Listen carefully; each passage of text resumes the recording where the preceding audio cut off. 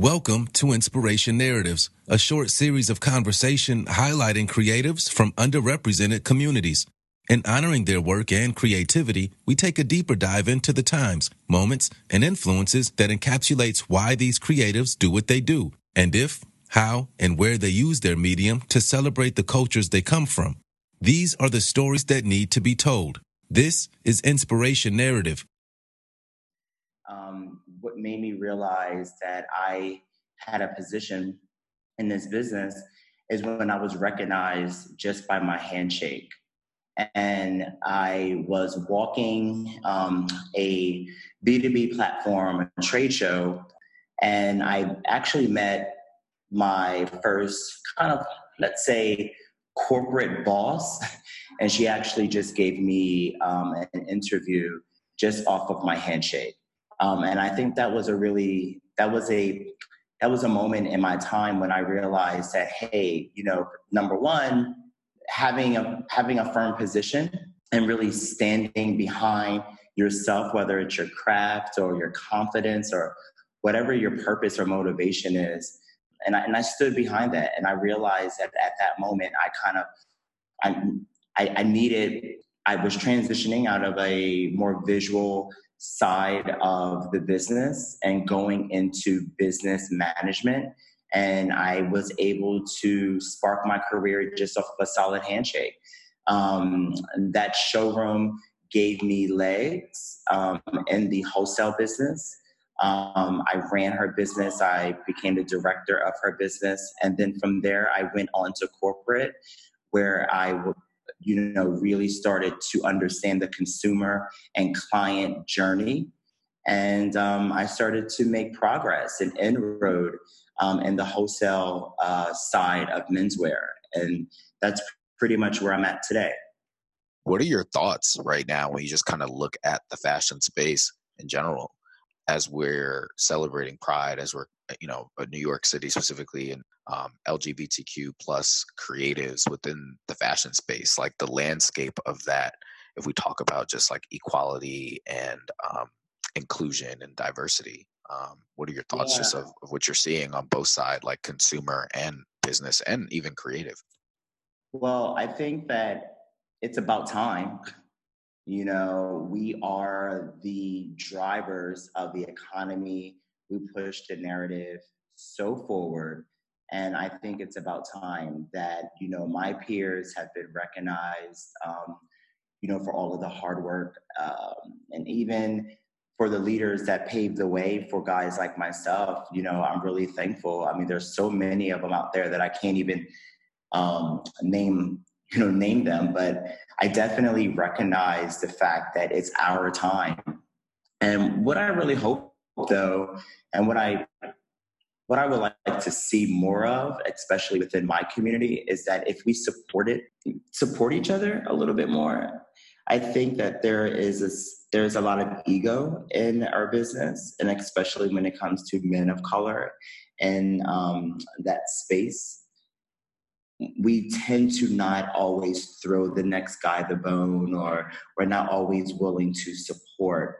And I've always been the type of guy that I've tried to prove that model different. So everyone who knows me knows that I am a connector.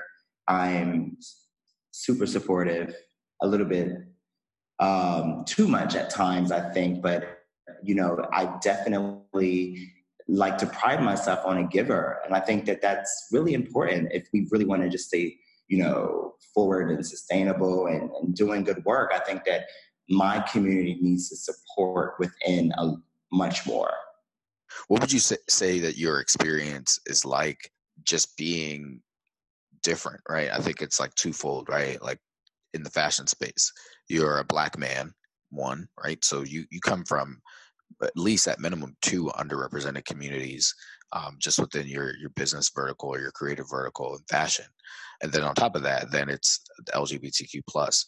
What would you say your experience has been like over the last 20 years as or even just your lifetime being an LGBTQ creative or a creative from the LGBTQ community?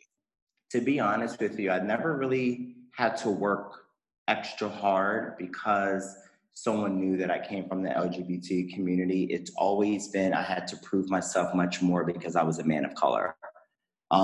So walking in boardrooms when, it's a room full of white men and having to oversell or overpopulate or everything just had to be a little bit more, just to feel as though I was perceived as equal. I found that to be more of a challenge for me. I think the LGBT side of myself doesn't, I am who I am, and that never has had any effect on my business, my career, or my growth. If anything, I think it's propelled me forward. People see me as me. I never chose to wear a mask. I've always led with what I stood for, and I'm proud to be in the community. So for all of those who are listening, I think that's the point that I'm trying to make is own yours. We are in a period in our time when we have a voice, we have representation in corporate, we have representation in creative fields, and pretty much a lot of us are the movers and shakers that are and a lot of our major businesses today. So we definitely hold the executive seat for sure. When you think about you starting off your career and excelling it and your handshake just kind of being that, and then also just your experiences you just shared as far as, having to work a bit harder because of the color of your skin, not necessarily because of your orientation and being part of the LGBTQ community. When you think about both of those things and you think about June and Pride, what does June and Pride mean to you? I know in New York we have Stonewall 50. So what does that mean to you when you think about everything that you just kind of shared over the last few moments? What does June and Pride Month mean to you? Oh my gosh.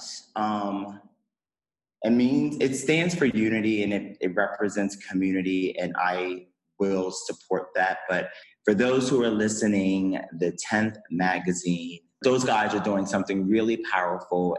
Men of color, self-published.